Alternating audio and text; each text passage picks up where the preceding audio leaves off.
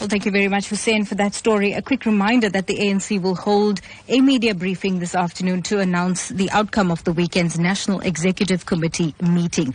Tensions flared up once again when the party's policy guru, Jill Nechitenze, tabled a motion for the recall of President Jacob Zuma as head of state. It's believed that Zuma allies strongly opposed the motion, which was debated till late yesterday. And apparently, the embattled president is also fighting attempts by opposition parties to mobilize support from ANC parliamentarians to table a motion of no confidence in his leadership. Well, the meeting follows growing calls for Zuma to step down after his controversial cabinet reshuffle in March, which resulted in 2 ratings agencies downgrading the country to junk status. It's believed that Zuma has threatened the ANC-NEC not to push him too far. Well, we do have political analyst Professor Somadoda Fikeni online to tell us more about this ANC-NEC meeting and the results and the outcomes thereof. Good morning, Professor, and welcome to Newsbreak. Good morning to you and good morning to your listeners. Now, what's your reaction to the news that President Jacob Zuma has reportedly survived this second motion of no confidence?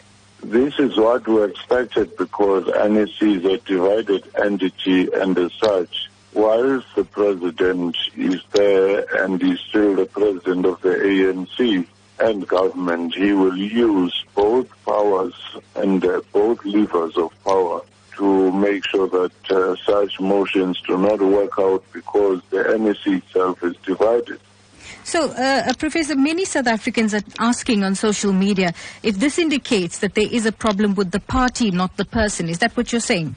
That's precisely the point. For some time, ANC has been a divided entity without being able to resolve any issues, but many often it would cover up and it would present a defense for their actions. In your view, do you think that the ANC has taken the decision to retain Zuma as party president in order to prevent the 2 centers of power, as was apparent after the party's 56th National Conference in 2007 when Mbeki was ousted and Zuma voted in?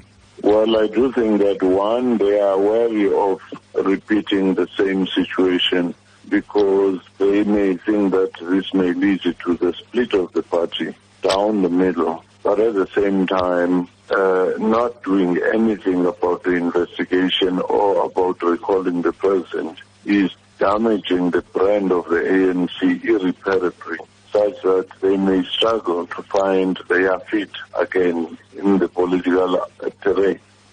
So let's set the cat among the pigeons here. Do you think the ANC is making opposition parties' tasks a little easier? The president and those around him have actually been the best weapon for the opposition parties because they're more effective in mobilizing the society at large against the ANC. Hence, you saw in the cities, and now you're beginning to see even in the rural areas, the rejection of the ANC because ANC is failing to come clean on the issue of corruption.